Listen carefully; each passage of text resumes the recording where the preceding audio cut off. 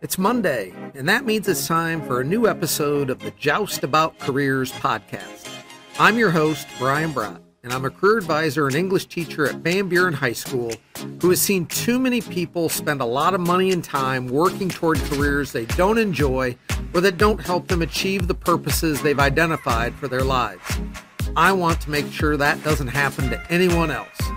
My guest today is Lane Kuhlman, a staff interaction designer for Google. Lane will be sharing about what she does as a designer, the pioneers of the internet she has worked with at Google, the importance of failing fast, and much more. I hope what Lane shares today will help you make better career decisions and lead to a fulfilling career journey. Enjoy the show.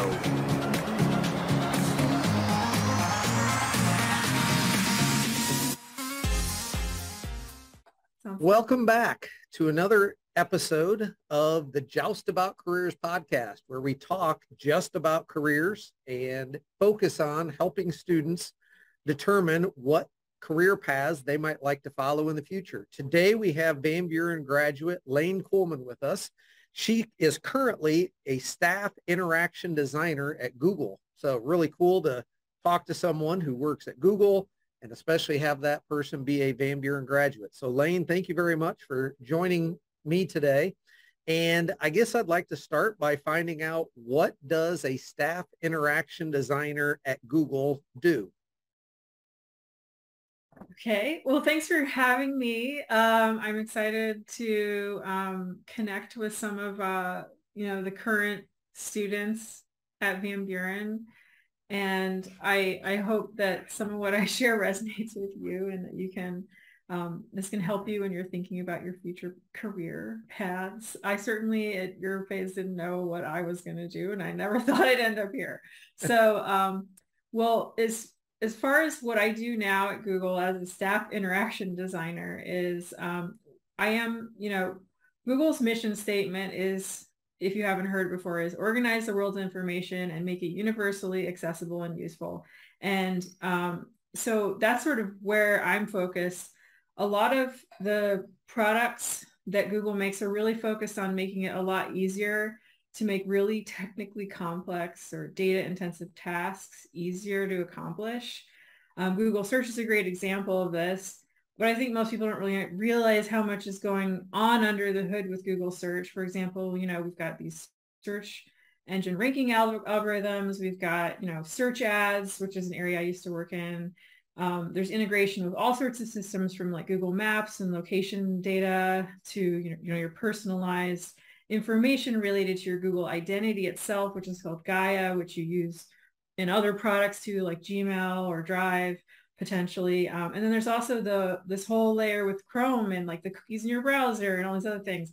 So there's a lot of complex layers often in these systems that we work on, and these, many deep complex layers. As a designer at Google, I need to be aware of these things, but I also need to be able to step back from it, understanding its true impact on actual end user and how does it affect their actual experience. So Google has a saying that designers really take to heart, which is focus on the user, everything else will follow.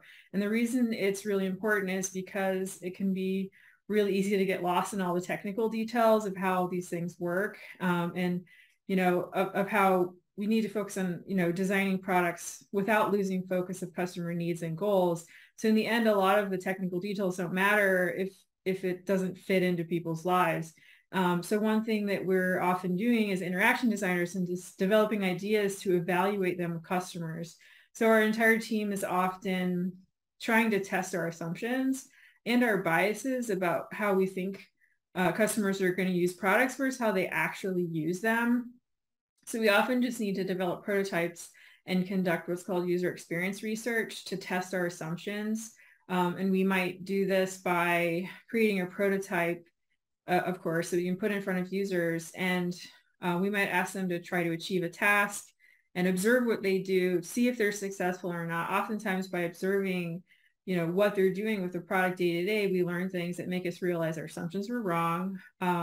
So we changed course considerably as a result. And even after we launch products, we're often really testing them with customers in real time.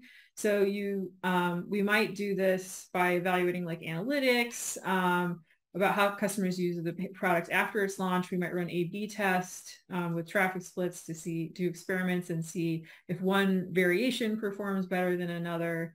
So as a designer, I'm primarily a storyteller, and I work on artifacts like storyboards or prototypes to help define how the product should look or behave when customers use it. And I work with a lot of different people like to develop this product vision. So that can include like product managers who focus on business goals, engineers who are bringing all the technical background we need to actually develop the products. Also like user experience researchers who help conduct methodical research and understand our customers' needs. I usually need to do a lot of brainstorming with the team to develop concepts and all these different people. So if we all agree to continue evaluating concepts, we make adjustments as we go, and we kind of course correct based on all this user feedback. So it's just really, it's a lot of like research and development and a lot of iteration back and forth day to day. A lot of working with people, a lot of science. I heard you talk about that a little bit, the brainstorming. So it sounds like it's a very engaging field because you're constantly testing, figuring out what's working, how to fix the things that aren't working, so forth. So that sounds really, really interesting. So as you were in high school, you said a little bit ago, you never foresaw yourself being at Google. What did you see yourself doing when you were in high school, and how and why did those things change to lead you to being at Google? Well, when I was in high school, the job I'm doing now didn't really exist. And that's probably going to be true for a lot of students now. With technology and the way it's advancing, there's new jobs that just are going to exist in 5 years that don't exist right now. So, when I was in high school, I remember taking computer science classes, and I actually really hated it. I just thought all the talk about ones and zeros, that's so boring. I could never imagine myself doing this or working, even I could never have imagined that I would be working closely with some of the foremost computer scientists in the world. And I mean that like, because I literally have occasional meetings with Vint Cerf, who is, if you Google him on the internet, he's the father of the internet. He invented the internet. And because he's very involved in some of the employee resource groups I'm involved in, there's one I'm involved in called the Disability Alliance, and he's in on meetings. But like, I never would have imagined that I would be in this position, is the point. But when I was in high school, I really loved art, and most of the people that most people thought I was pretty good at it, and I think they kind of pushed me in that direction. And I loved art, and I decided to pursue an art degree for that reason. And when I first got out of high school and my first year of college, I thought I was going to be a children's book illustrator. And then I met a children's book illustrator, and he was one of the most successful children's book illustrators that of the time. And when I heard his story, it really changed my mind, because I learned that he worked for 4 years without getting paid. He finally launched his book with critical acclaim, much success. And even then, he was only making about 20K a year off sales. And so at that point, I decided this is not the right path for me. I did the math, and I was like, this isn't going to work. And so I still sort of loathe computers into the early aughts in college. Like, I didn't see myself working on computers. I was more interested in doing things in the real world, like sculpture and woodworking or painting or drawing. And it really wasn't until I learned programming with Macromedia Flash that I really got into the idea of interactive media. And it made it much more fun and interactive than most of the internet that I had used before that point. And I could build basic like interactive games. And this helped me get interested in tech and the idea of interactive media and interaction design. But I really entered via like art and film and animation and gaming. And I always want to do something creative. And I love the idea of R&D. So when I learned what was possible for me career-wise with that, I was just really drawn to that area. And but it really did require a lot more education than I had in high school, because I wouldn't have even known this stuff is possible. And so I would say that before you really decide on a career, I mean, just be open to what's possible. And if you're a person who likes learning, you know, you can really learn a lot more than what you know is going to be possible in high school if you just consider, you know, learning is a lifelong experience and there's always more to learn.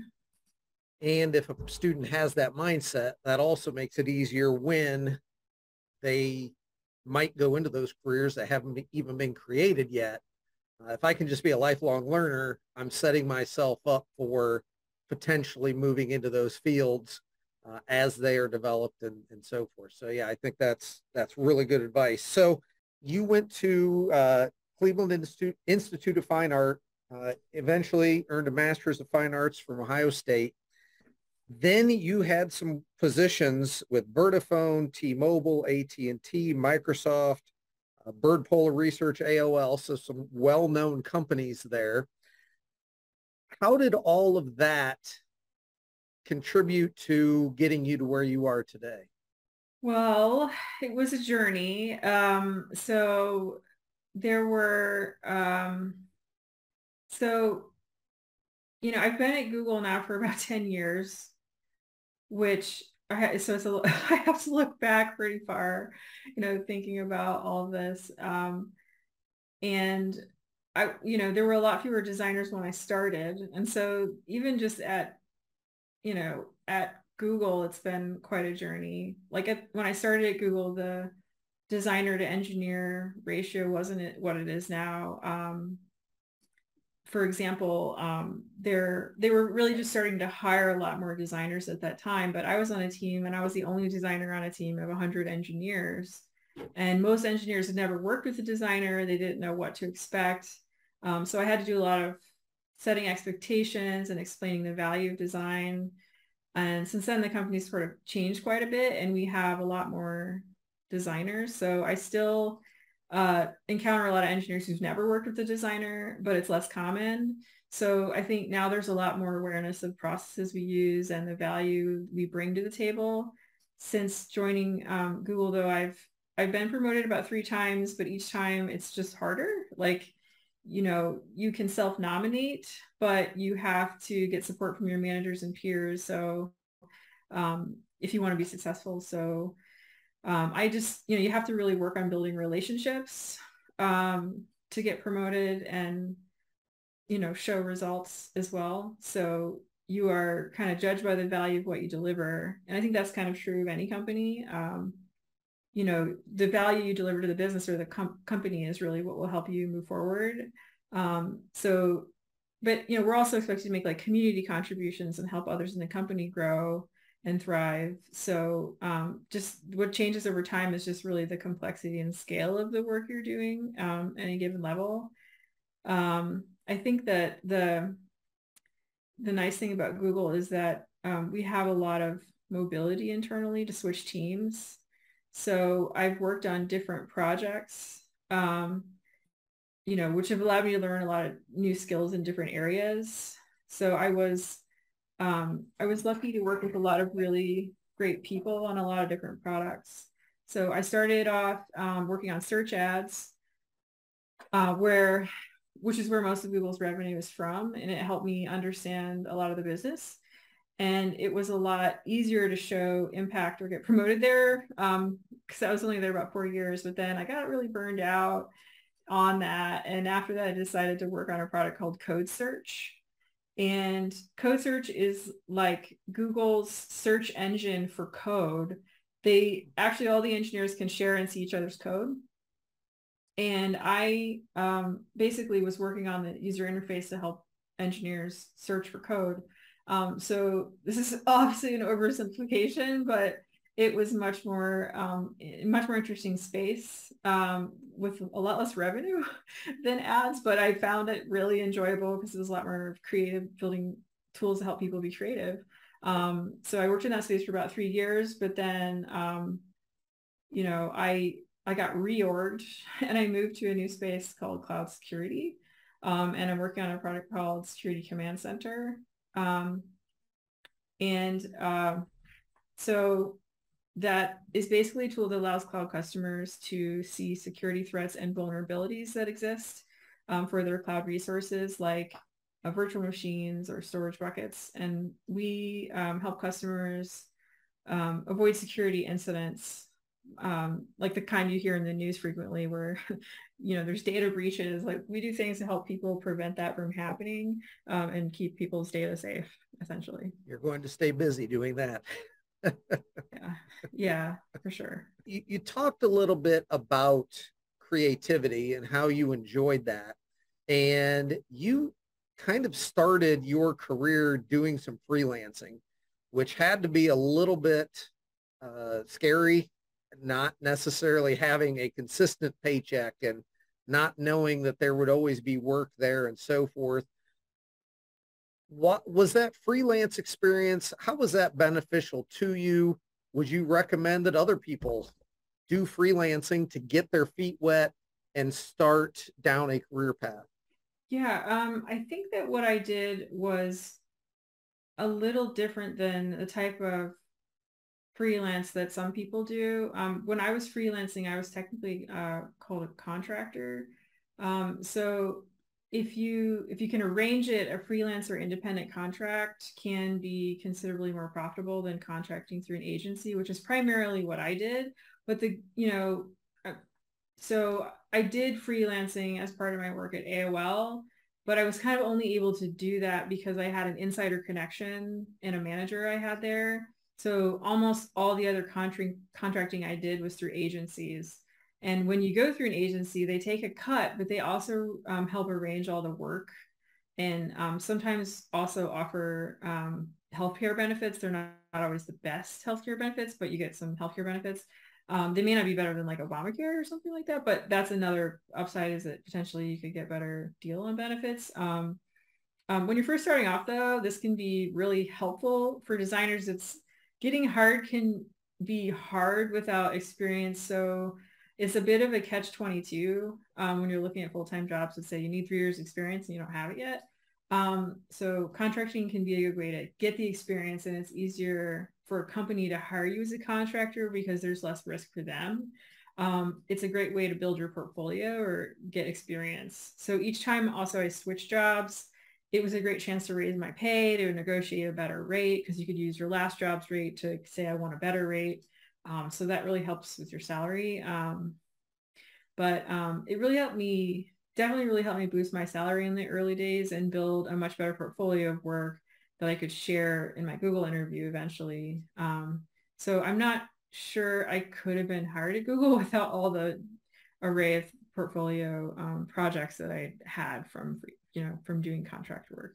Right, right. Yeah, and I think that's interesting that, again, that portfolio, can you show people what you can do, the quality of your work? If you can do that, that's a lot more powerful than just having something on a resume that says I worked at such and such place. If you can show that evidence, that's always really useful.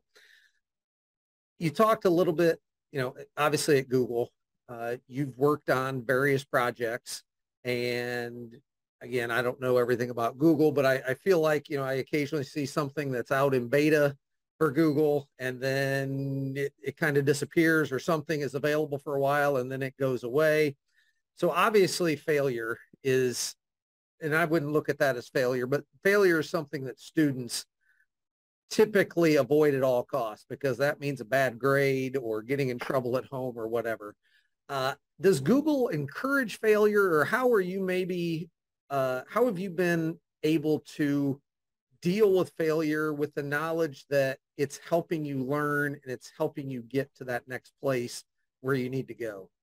Yeah, I think it's really important, especially in the software industry, but really in any job, to have what's called a growth mindset. The idea is like nothing is a failure as long as you learn from it. So you kind of either win or you learn. um, everything's a learning opportunity. There are a lot of problems that are really just hard problems, and you have to accept that you're going to get a lot of wrong answers before you get any right answers that are, or even you maybe are always trying to get a right answer that you maybe never get. That's sort of like the nature of design. It's not like right or wrong answers. There's no like perfect design, and perfect is sometimes the enemy of the good. So even if you come to like a potential like solution, you can always improve on it and make it better. So there's, I mean, it's kind of the nature of design and software too. So when you start working on really complex problems, you have to learn to get comfortable with ambiguity and realize that you just don't know what you don't know. There's sort of unknown unknowns in a lot of the, in a lot of work, especially in software, in when you're trying to work on things like machine learning or like really complex algorithms. There are going to be potentially unknowable things where you just have to develop some rough signal to try to help you like approximate your position. I mean, think of like, trying to land a Mars rover and the challenges there when the signal might not always be clear and you don't know where you are, where the rover is, etc. So it's actually part of our hiring criteria at Google that we're hiring people that are comfortable dealing with ambiguity. That's actually really important. It's like an important criteria. Not just people being, waiting for someone to tell them what to do. Like we need adults in the room, like problem solvers. So we also just look for people who have a growth mindset and who love learning, because it's just really an important part of the job. And failure is just a part of the process and something that we like strive to just become comfortable with. And fail fast is the idea. Just fail faster. Right. That's interesting. I love a couple of those quotes. Perfect is the enemy of good, which I think gets a lot of high school students. I have to get that perfect when then, well, I don't want to try something because I might not be able to make it perfect. So I just won't do that. And they miss out on those opportunities to grow and learn. And then I also liked that idea of being comfortable dealing with ambiguity, not knowing all the answers.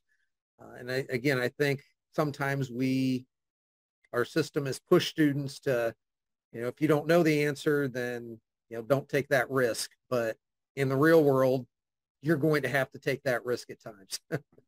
As you sit here now and you think about, you talked a little bit about meeting the father of the internet. Are there any other interesting people that you've had the opportunity to meet or work with as a result of your career path? Definitely. Another figure that's like a Google employee that is quite impressive that you may have heard of is Ray Kurzweil. He is another person like Vint who works on this problem space called accessibility, which I am very interested in. So accessibility, you should think about it as the ways that we can design products to make sure that they are inclusive of people who might have disabilities, including, blindness, hearing loss, or other forms of mobility impairment. So I think that he's done a lot of really interesting things that not only advance accessibility of technology, but have helped everybody. So for example, he invented optical character recognition, or OCR. So for example, you could take printed paper image of text and convert it to digital font and actually read it back to somebody with a screen reader. So text to speech, which is something that you can get on most web pages, on all web pages on the internet, really, with a screen reader device, is something that is really made the internet much more accessible to a huge amount of people, changed lives. And I find that super inspiring. He also has worked on things like Dragon Naturally Speaking, which became Siri. So that's, basically voice recognition. And I believe he's presently working on things like that now, where voice recognition has just gone light years fast in the past few years in its development, and like it's stuff like that I find super inspiring. But I also work with a lot of folks in the security space that you may never have heard of, but are kind of, to me, like the legends of the internet. They're making it secure for everybody. Right. And I just find a lot of design inspiration though in accessibility. So there's a really good author that I like named Kat Holmes, who writes about accessibility and disability inclusion. And I really think, for me at least, that's an area I find a lot of inspiration in, because it makes like so much more possible for so many more people in the world, when you really think about like designing for inclusion. And that's kind of an area that I find really inspiring. Right. Yeah, that's interesting. The people that you've been able to work with, and yeah, we can look them up on Wikipedia or whatever and see all the things they've done, and you've worked with those people, and you are, I'm sure, having an impact on a lot of people as well. So as we wrap up, what is it that you now know about life and or careers that you wish you had known when you were in high school? I think that for me, the biggest impact that, where I felt like I wish I'd known more, was things that I learned from traveling. I think it's really important that you get out of your local orbit and see the world. I think that it's really important to try to get perspective on your life from out as far away from your present location as possible, because it can help you just get perspective on what's really true from another geographic position on Earth. Like this, I know that this could be like dependent upon financial means, but I would say that if you can't afford it, you can read a lot. You can read a lot about places, and it's important to, or other cultures. It's important to just consider all the options you have in terms of education, because education can really help you find a path. Even if funds aren't available, there's a lot more opportunity for you once you self-educate and you learn that there are, a lot more options out there for you in the world. Learning can also just help you on the financial side. So like it could help unblock that too, to be able to travel.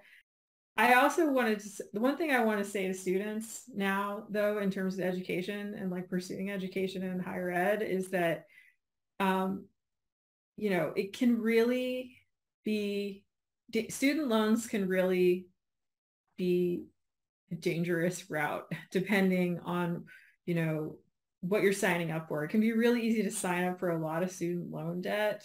And in high school, I definitely did not realize what I was ready to sign up for and the burdens that it can have on you later in life, because you can't walk away from student loans, and you don't necessarily want your parents to be strapped with that burden either. So it's just really easy to sign up for too much debt and then just think I'll pay it off later. But I think it's really important to have a plan. I have a lot of my peers from college that are still struggling to pay off student loans 10 years later. So you don't want to be in that boat. Like before you sign up for student loans, you just need to make sure you've really deeply thought about how you're going to pay it off, and what your alternatives are. Is there a cheaper alternative? That can often be better than just taking on a lot of risky debt that you plan to pay off after graduation. The other thing that can happen, was what happened to me and other students I know, is that the tuition can increase while you're in school. So even people who had full rides graduated with $20,000 in debt often, and that can take a while to pay off. So Right. It's just something that you really want to plan for and really do the numbers and think through it, as much as you can. So, and also I just want to say that like high school troubles, I feel like don't let it bring you down. High school is very temporary. There's a lot more past high school. High school's like a blip on the radar 20 years later. So I say this though as somebody who like literally still has nightmares about forgetting my locker combination, which apparently a lot of people have that dream. I don't know what triggers it, but it's like I forgot my schedule. I don't know my locker Right, combination right, or right, whatever, but that kind of fades over time, I think, hopefully. Uh, so, yeah, I just think there's just so much more life after graduation, right, to look forward to. So, just remember that, like high school is high school. right. You'll be over it soon. Yeah. Well, Lane, I really appreciate you spending some time with us and sharing about your career and about your path. And I'm sure you're going to do great things. And I appreciate as a teacher all that Google has done to make computers and knowledge and so forth more accessible to students. So thank you very much for all of this and good luck as you continue down your career path. Thank you for watching and listening to this episode of the Joust About Careers podcast.